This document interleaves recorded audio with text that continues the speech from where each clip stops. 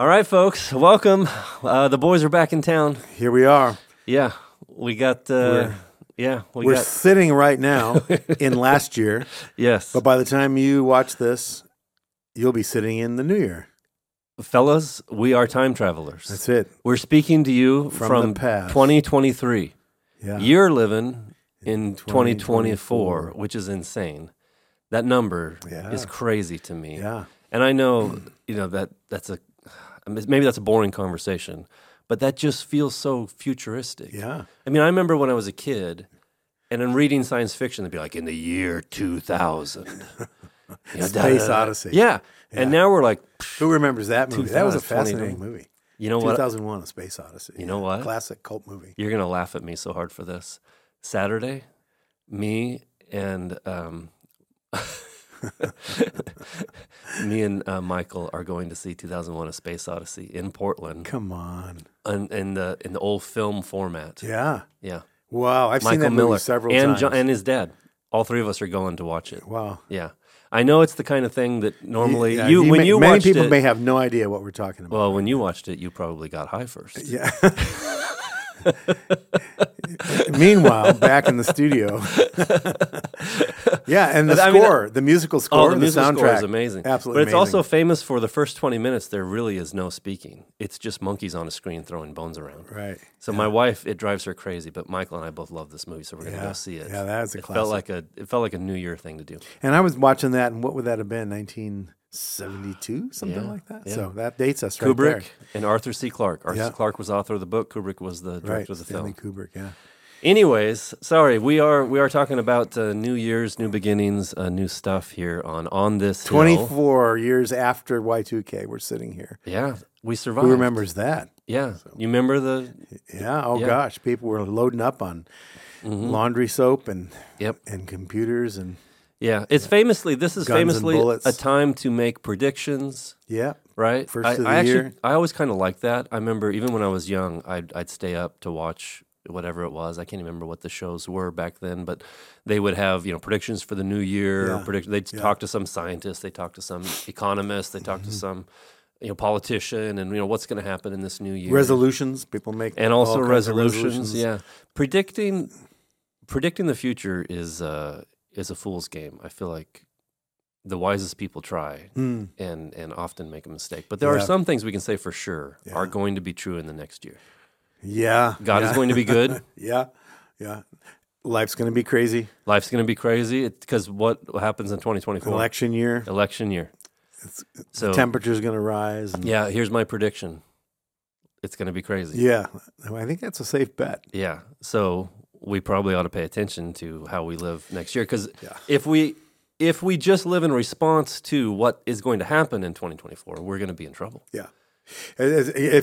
We're sitting here again. This will air next week, but this last Sunday of the year, we're doing a message on kind of along those lines. I can't control what's going to happen out there, but what I Right. have control over is what kind of person I'm going to be Yeah. in 2024. Yeah. How I'm going to get myself ready, regardless of what happens, good or bad. There's homework I have, so Yeah. that's a great thing.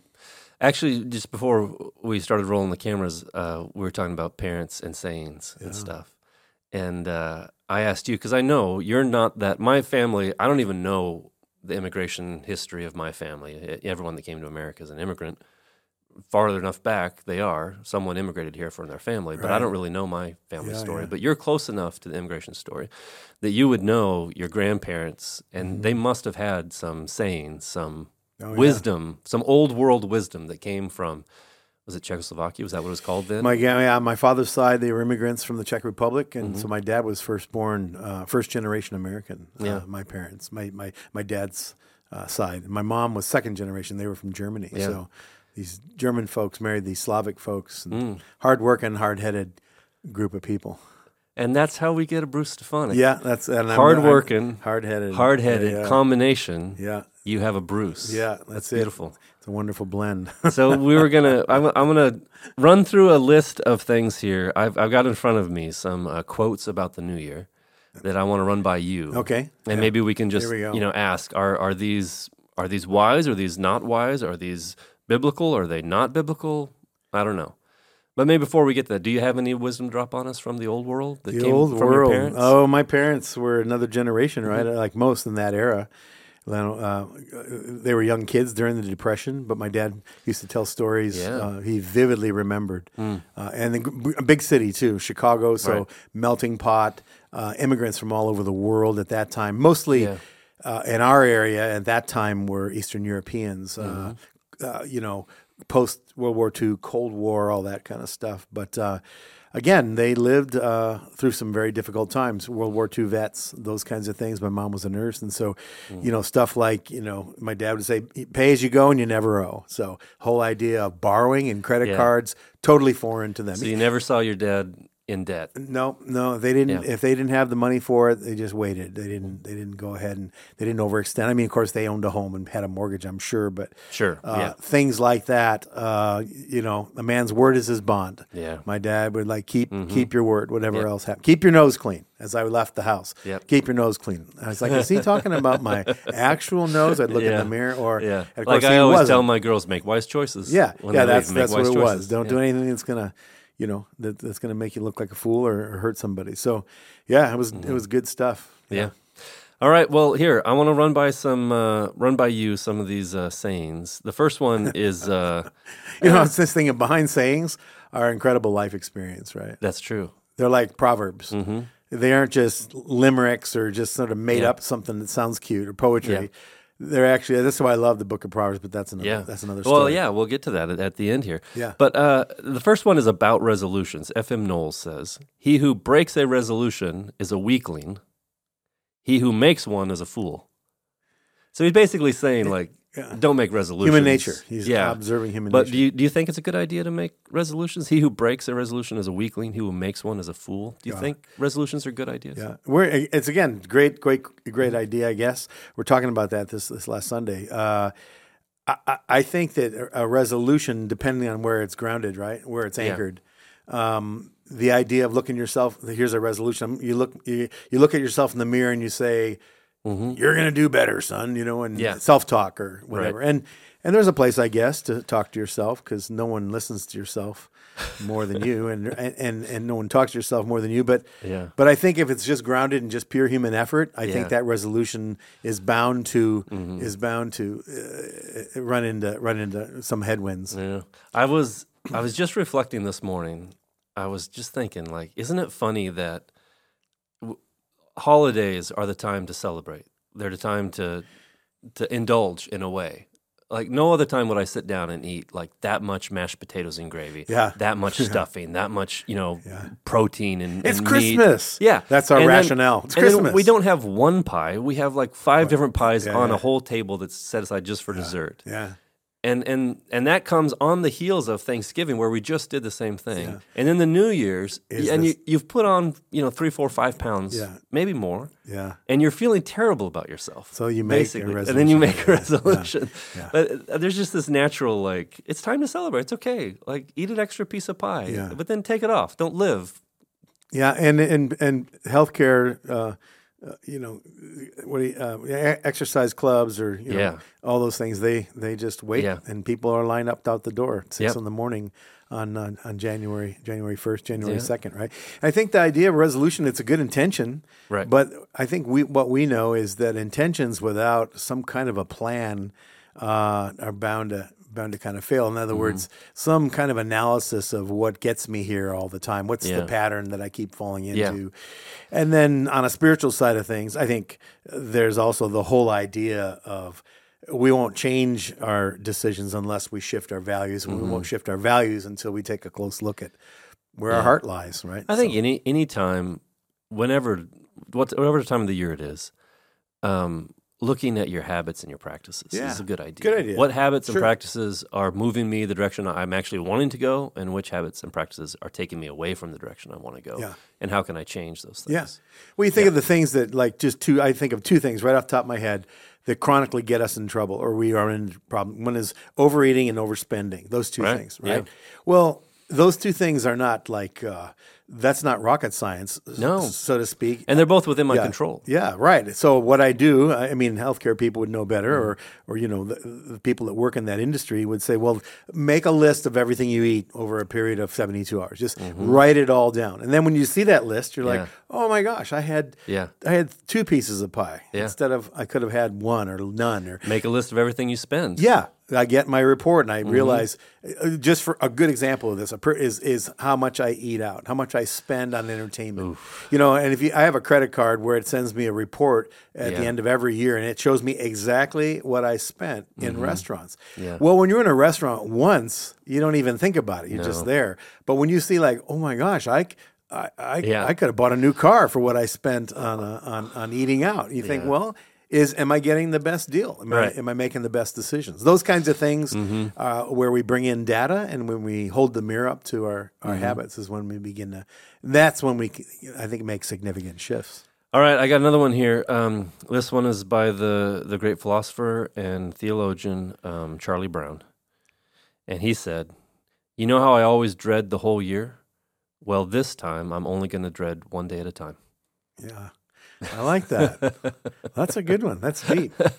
Yeah, I still like Charlie Brown. I know Charles Schultz he's long gone, but he was a believer. Yeah, and he was a thinker. Yeah. There was a lot of philosophy within that little comic Absolutely. strip that I don't even know if people read the comics anymore, if that's still a thing that happens, but I think that's funny because he wrote Charlie Brown to be this kind of wah, this Eeyore type in a way, who always never really won. He was a perennial loser. Yeah, was it Lucy? Never quite kicked the football. Yeah, always pulled the football away. Yeah, and he's saying like this next year I'll only dread one day at a time instead of the whole year.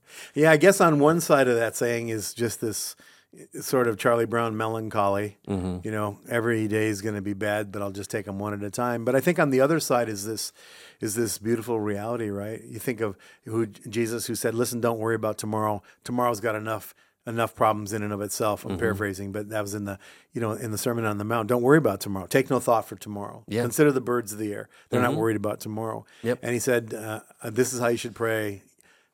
Give us today our daily bread." Yeah. And so, in a way, that's again part of what we talked about this last Sunday is this idea of if I could take life in the one day at a time, trusting God for provision, and not worrying about something that hasn't happened. We all know that some statistic that 95% of what I worry and fear actually never happens, but it takes up headspace, right? And it takes up emotional space and keeps me up at night. And so I think I would agree with Charlie Brown. I'm just going to worry about it one day at a time as it unfolds.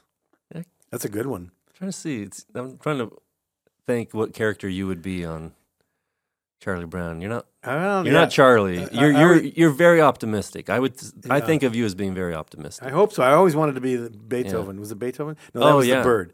Who played the piano? Schultz. No. What was his name? Was it Beethoven? What I can't remember. I thought that was the little bird that sat. The kid that played the piano was amazing. Yeah. I could see you. I mean, not typically Lucy, but when she sets up the psychiatric thing, 5 cents. Yeah. We're so old. No one young is going to understand anything we're talking about. We're talking 2001 Space Odyssey and Peanuts cartoons here, folks. Okay. Welcome to 2024. I think this is a really good one. Pay attention. Listen to this one. A worthy New Year's resolution, perhaps, is to take no hatred into the new year without requiring it to restate its purpose.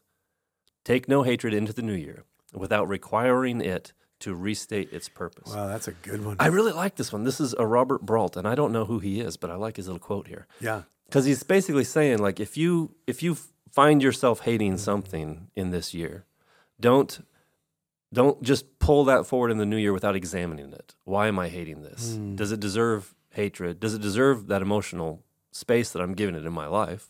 Should it be ignored? Should it continue to be hated? Like if it's injustice, maybe I should hate that. Wow. If it's a relationship, maybe it's time to let that go and forgive.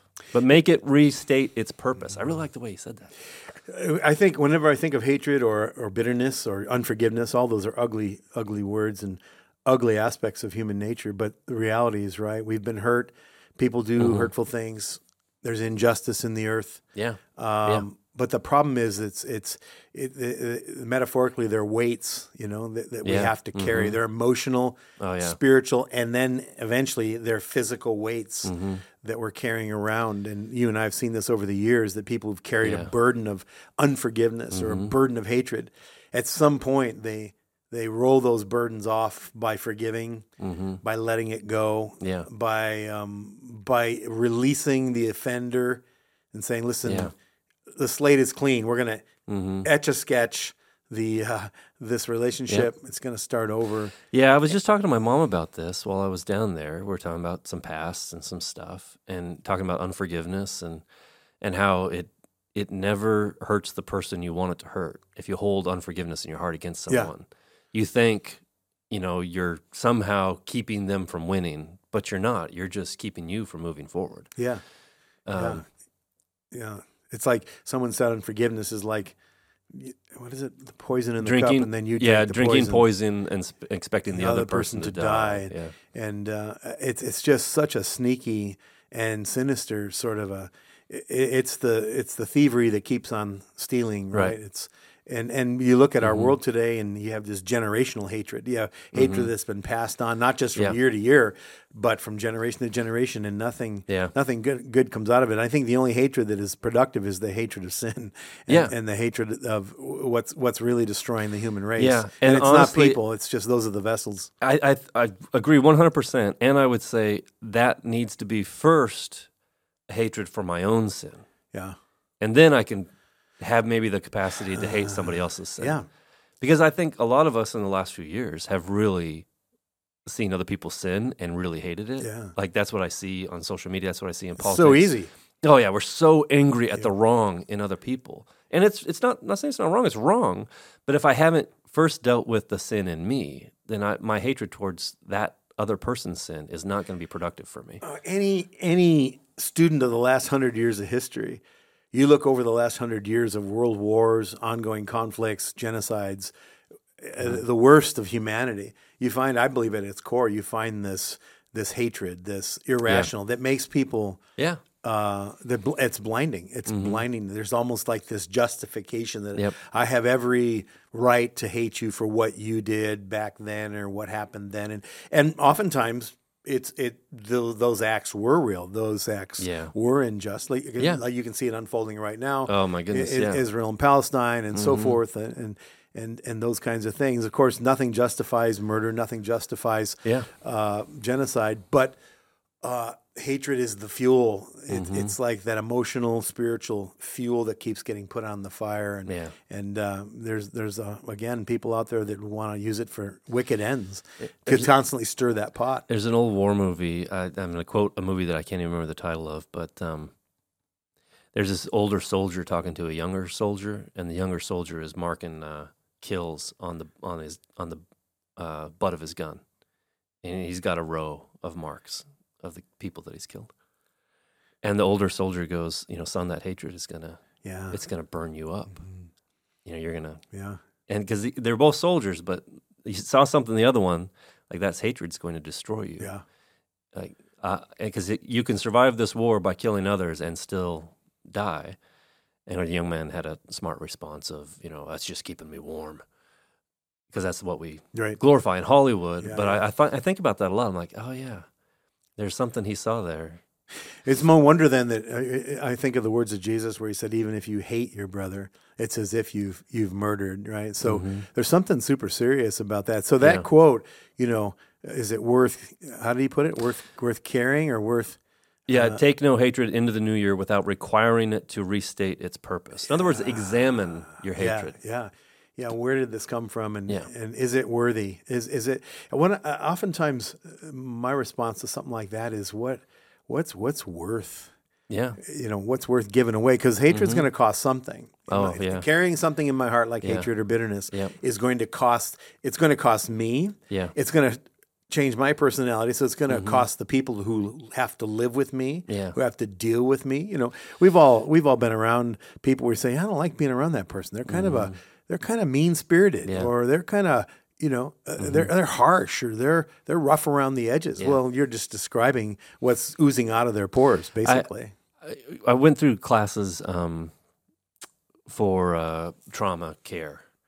It was specific trauma care for kids because of fostering, but it was the same care, for anyone.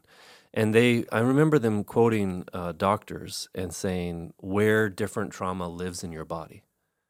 That this kind of, hatred does this, this sort of trauma does this. Yeah. And it just was fascinating to me, like, oh yeah, it takes a physical toll on you as well. Like they were describing these kids who have gone through something, and they were saying like they will have stomach issues. These kids, your kids, if they come to you with these issues, with these, with this past behind them, they're going to have these stomach issues. They're going to, maybe have a hard time eating. They're going to throw up, or they're going to get worried in their stomach. And I just always thought about that, like, oh yeah, God is so wise in that. Yeah. All of those things take a toll. They cost something. Yeah. Okay. Here's another one. I like this one. We're going back to maybe a little bit on the silly side. This is David Bowie. Oh, David Bowie. Now, our pop culture idols, they say something to us, and we believe what they say, whether they're true or false. But he said this: "I don't know where I'm going from here, but I promise it won't be boring."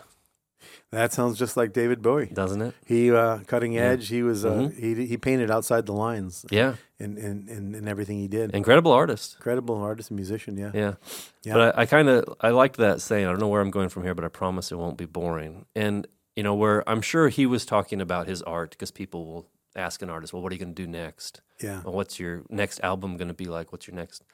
But I was thinking about that in the kingdom of God.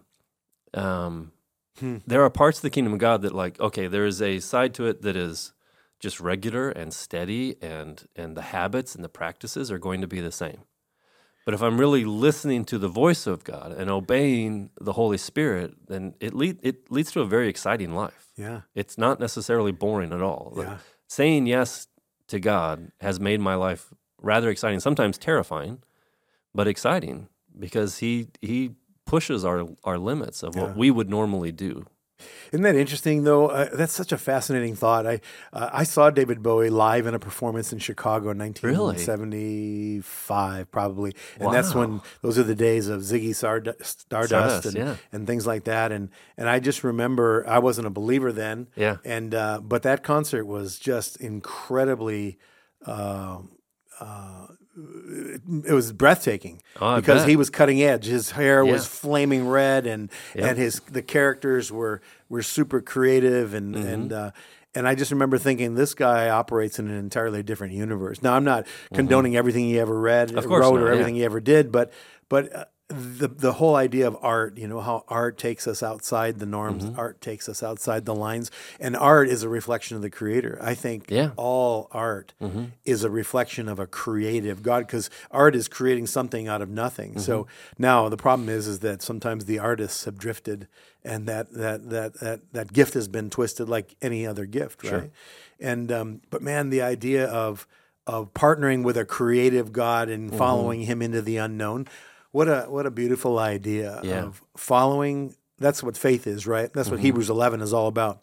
They went out not knowing exactly where this was going to end, but they saw a city whose builder and maker was God. So that's, in a way, that's the essence. Yeah. Christians should have wrote that. Of Jesus following believer, God worshiping believer should have wrote that. It's going to be great. It kind of,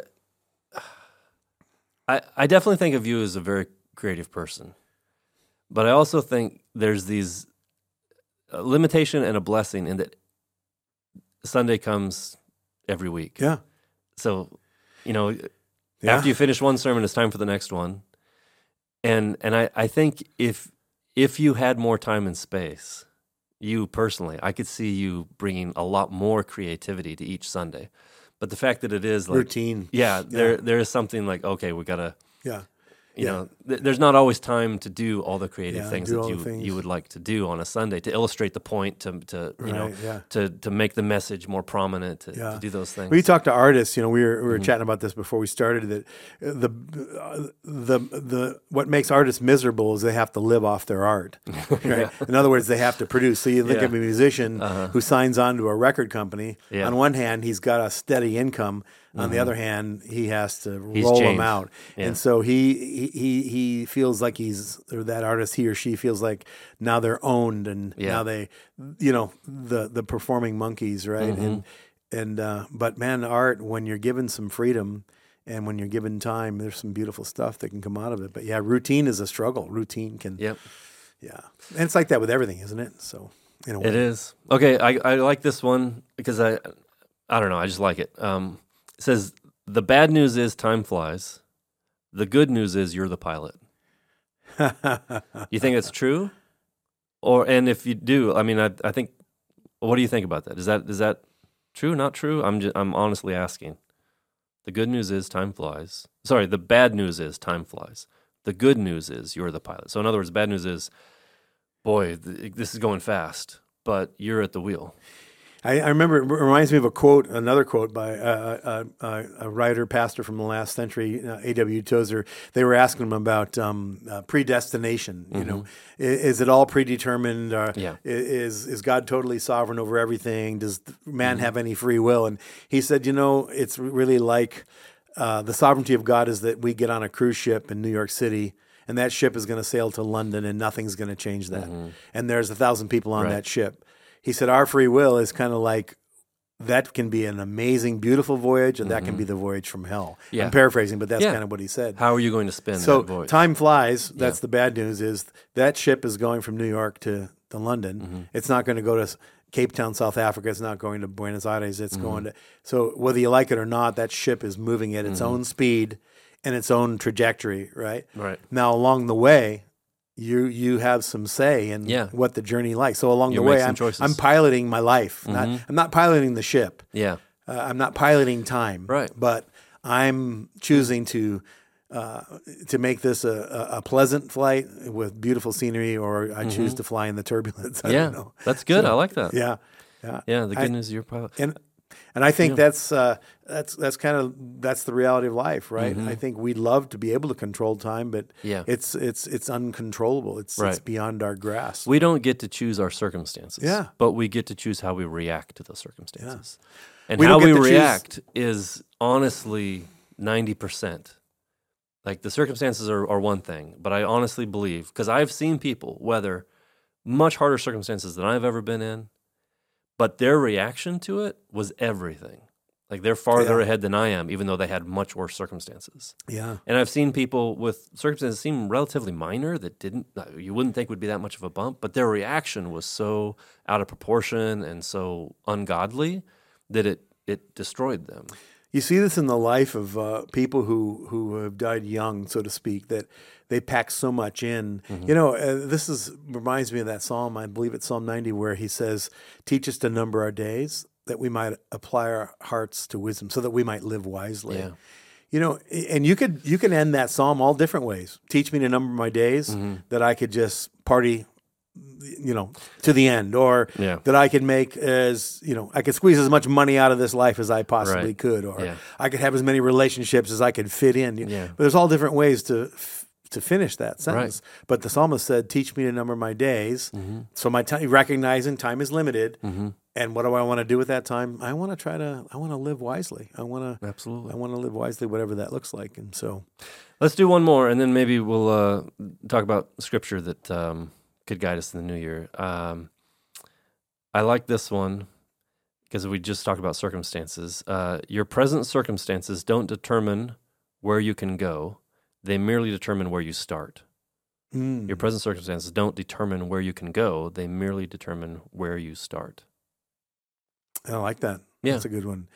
I think we've said something like that over the years on a number of times, in that I can't change my past.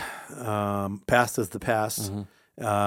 Someone said forgiveness is giving up any hope of a better past. Right. I can look back and wish it was different, wish it had turned out. And so that past can either be a ball and chain, back to our other conversation, that all it does is create regret, stir up emotions of anger, stir up emotions of bitterness, or that event in the past, or whatever is back there, can be a reference point that I look back on for the future. And I think that's where that comes into play. Like, what an amazing thing. We've all been on a long hike in the mountains. Yeah. And the tough part of the hike is grueling. We're soaking wet, or our knees hurt, or we're climbing, but we don't stop there and throw up our hands and just cry. we keep moving. Yeah. And we get to a place towards the end where we have a vantage point and we look back to that. Oh, yeah, we're way down in that valley. Gosh, I wanted to quit. Or that's when my knees hurt. That's when I slipped and fell or whatever. And it becomes a reference point for the future. It kind of reminds me of some people I know around church who, I guess there are people who seemingly you look at their life and you go, wow, they've been given so many great circumstances. Yeah. Maybe they had a godly mom and dad. Yeah. I think that's the best circumstances you could possibly have is a godly mom and dad. No matter what economic strata you live in, if you have a godly mother and father, stable, you've been given parented. something amazing. But then I see others that come in and it seems like, wow, you're such a deficit. You come from so much dysfunction. You come from so much addiction. Oh, wow. Yeah. But they may have started way back here where someone else has started up here, but they've taken seriously their salvation. There's someone in particular I'm thinking of who came in very late into the kingdom of God, but came in already with a certain level of self-discipline and just ability to grind. He's a military guy. You know, and he just immediately took his salvation seriously, started reading the Bible every day, multiple times a day. And now I see him so far past others that started farther ahead than him. Yeah. But they didn't take it so seriously. They didn't realize what they were handed. They were given such a gift of starting way up here. Yeah. Where he just took it seriously, and now I see him out here in front leading men. Yeah. Some of those men who should be maybe leading him from where they started. But I think that's beautiful. That's what that's being born again.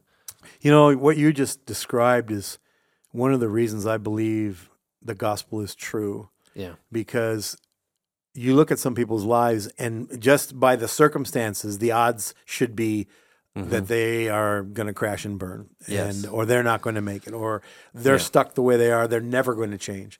But you and I have seen people like that that have come into the kingdom of God at any age, and all of a sudden, what was meant to destroy them, God turns around as they hold on, as they dive into the things of God, the things of the Word, the eternal truths, the character of Jesus, the Holy Spirit, that something miraculous happens. They're not even the same people. Not even the same people. Marriages that have endured incredible trauma, hardship, betrayal, everything you can imagine. It should have blown up, but those two people made a decision that we're going to hold on to Jesus regardless of what our emotions tell us. I guess that's kind of what I came into this podcast thinking about was it's one thing to have a new year. It's a new year. Yeah. But really, it's just revolutions, Yeah, trip around the sun. Trip around the sun. But to be given a new life, if you're going in with a new year in the same you, and the you is not regenerated, the you is not born again, then well, good luck. Yep, it's going to look the same every trip. I hope this revolution treats you well. I don't know. Yeah, but to be case or us or all. 1 Peter 1:3, praise be to God and Father of our Lord Jesus Christ. Starts with praise. I think what a great way to start the year, with praise. It said, in His great mercy, He has given us new birth into a living hope through the resurrection of Jesus Christ from the dead. So praise, and in God's mercy, He's given us a new birth into a living hope through the resurrection of Jesus Christ from the dead. So if I'm brand new and my brand new life is lived in Christ and His resurrection power, then anything could happen next year. Yeah, the potential. The potential is absolutely unlimited. Endless. Yeah. It's not bound by my circumstances. It's not bound by the physical. It's not bound by the sciences. It is supernatural. And that means in the natural, it's just another trip around the sun. But in the supernatural, like there's miracles, there's everything in the future if I am submitted fully to Jesus in this next year. There's revival. There's everything. Yeah. It's kind of like that scripture is both you think of the Christmas story, which we just finished, right? We just finished the Christmas season, and the Christmas season is we retell the story, and we love doing that. We retell the original story. The Word made flesh, dwelt among us, born of a virgin, born in obscurity, hated from the beginning, all those kinds of things. But sometimes people stop there. They go, well, that's a cute story. maybe it's a fable that you guys just keep telling it over and over, year Right. after year. I had someone say that to me years ago, kind of a criticism of church and the gospel. You guys just seem to be going over the same material over and over. Yeah. But that passage that leads to a living hope. So the story is important. The story is the origin. It had to have a beginning somewhere. The Word became flesh and dwelt among us. That's the Christmas story. But it's not. It didn't end there. Right. It's no longer. He's no longer a baby. Yeah. The story is out there in the future. I said this Sunday at our Christmas Eve, I made a comment. I'm going to say it again here. I think it's the biggest mistake we could ever make is to still treat Jesus like a baby Jesus. All right. Because he's alive, and because he's alive, he's a living hope. Right. Not a nostalgic hope, not a let's sing the song again hope, but a living hope, man. Yeah. And hope is what this year needs. Yeah, the incarnation, the Christmas story is equal value and importance as the resurrection story. Yeah. But they have to be together. Right. Because if he didn't come as a baby, he wouldn't die as a man and rise again as a savior. But if we treat him just as a baby, then I get to carry him around. Right. I get to make the decisions. I get to. Yeah. But it's the wise men came and kneeled, even though he was a baby. They came and gave gifts. They treated him as Lord. Yeah, different worldview. Yeah, they treated him. They saw him not just as a baby. They saw him as a king. And that's it. Are we treating him as a king in this next year, or are we treating him as I'm going to carry baby Jesus into this new year, and he'll go where I go. Yeah. Like a lucky rabbit's foot. Yeah, wear him around my neck. Yeah.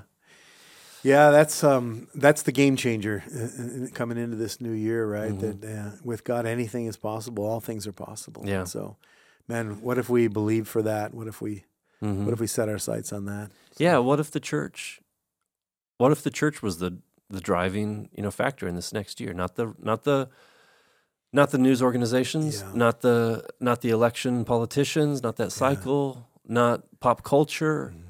What if the bride of Christ?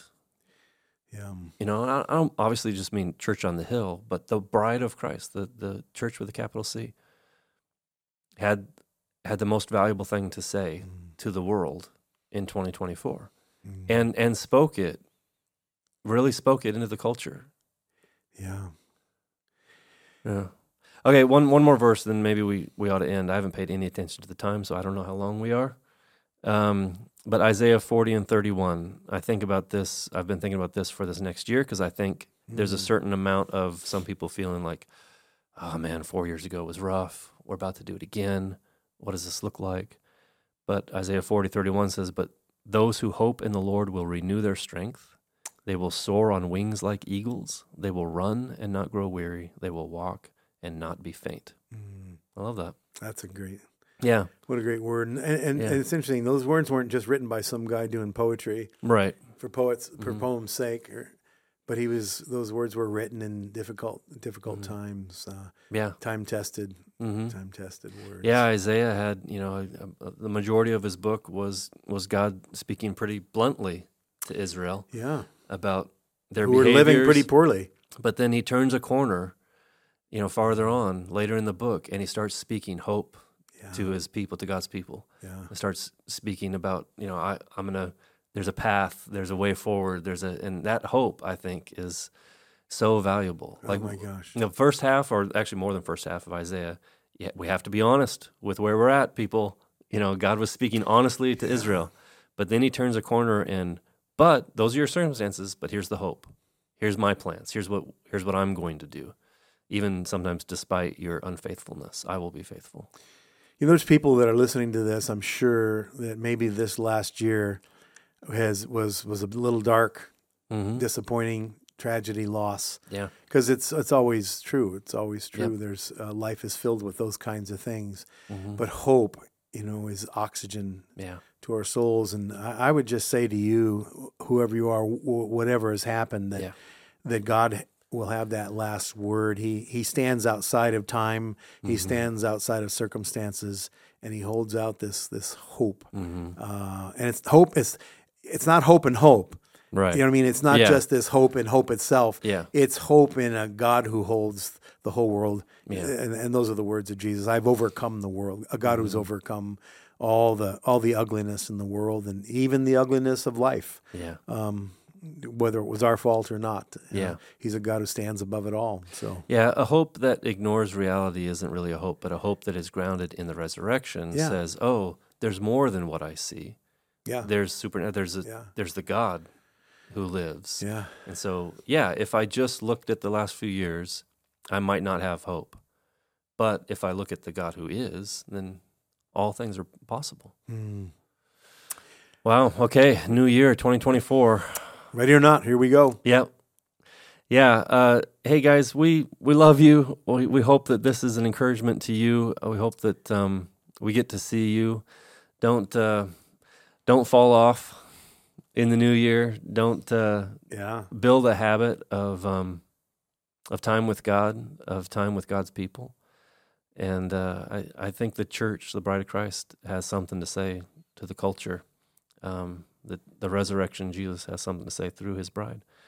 So come be a part. Try something new. Yeah. We'll see you on Sunday. That's where the good stuff happens. So love you. Bye. Yeah. Happy New Year.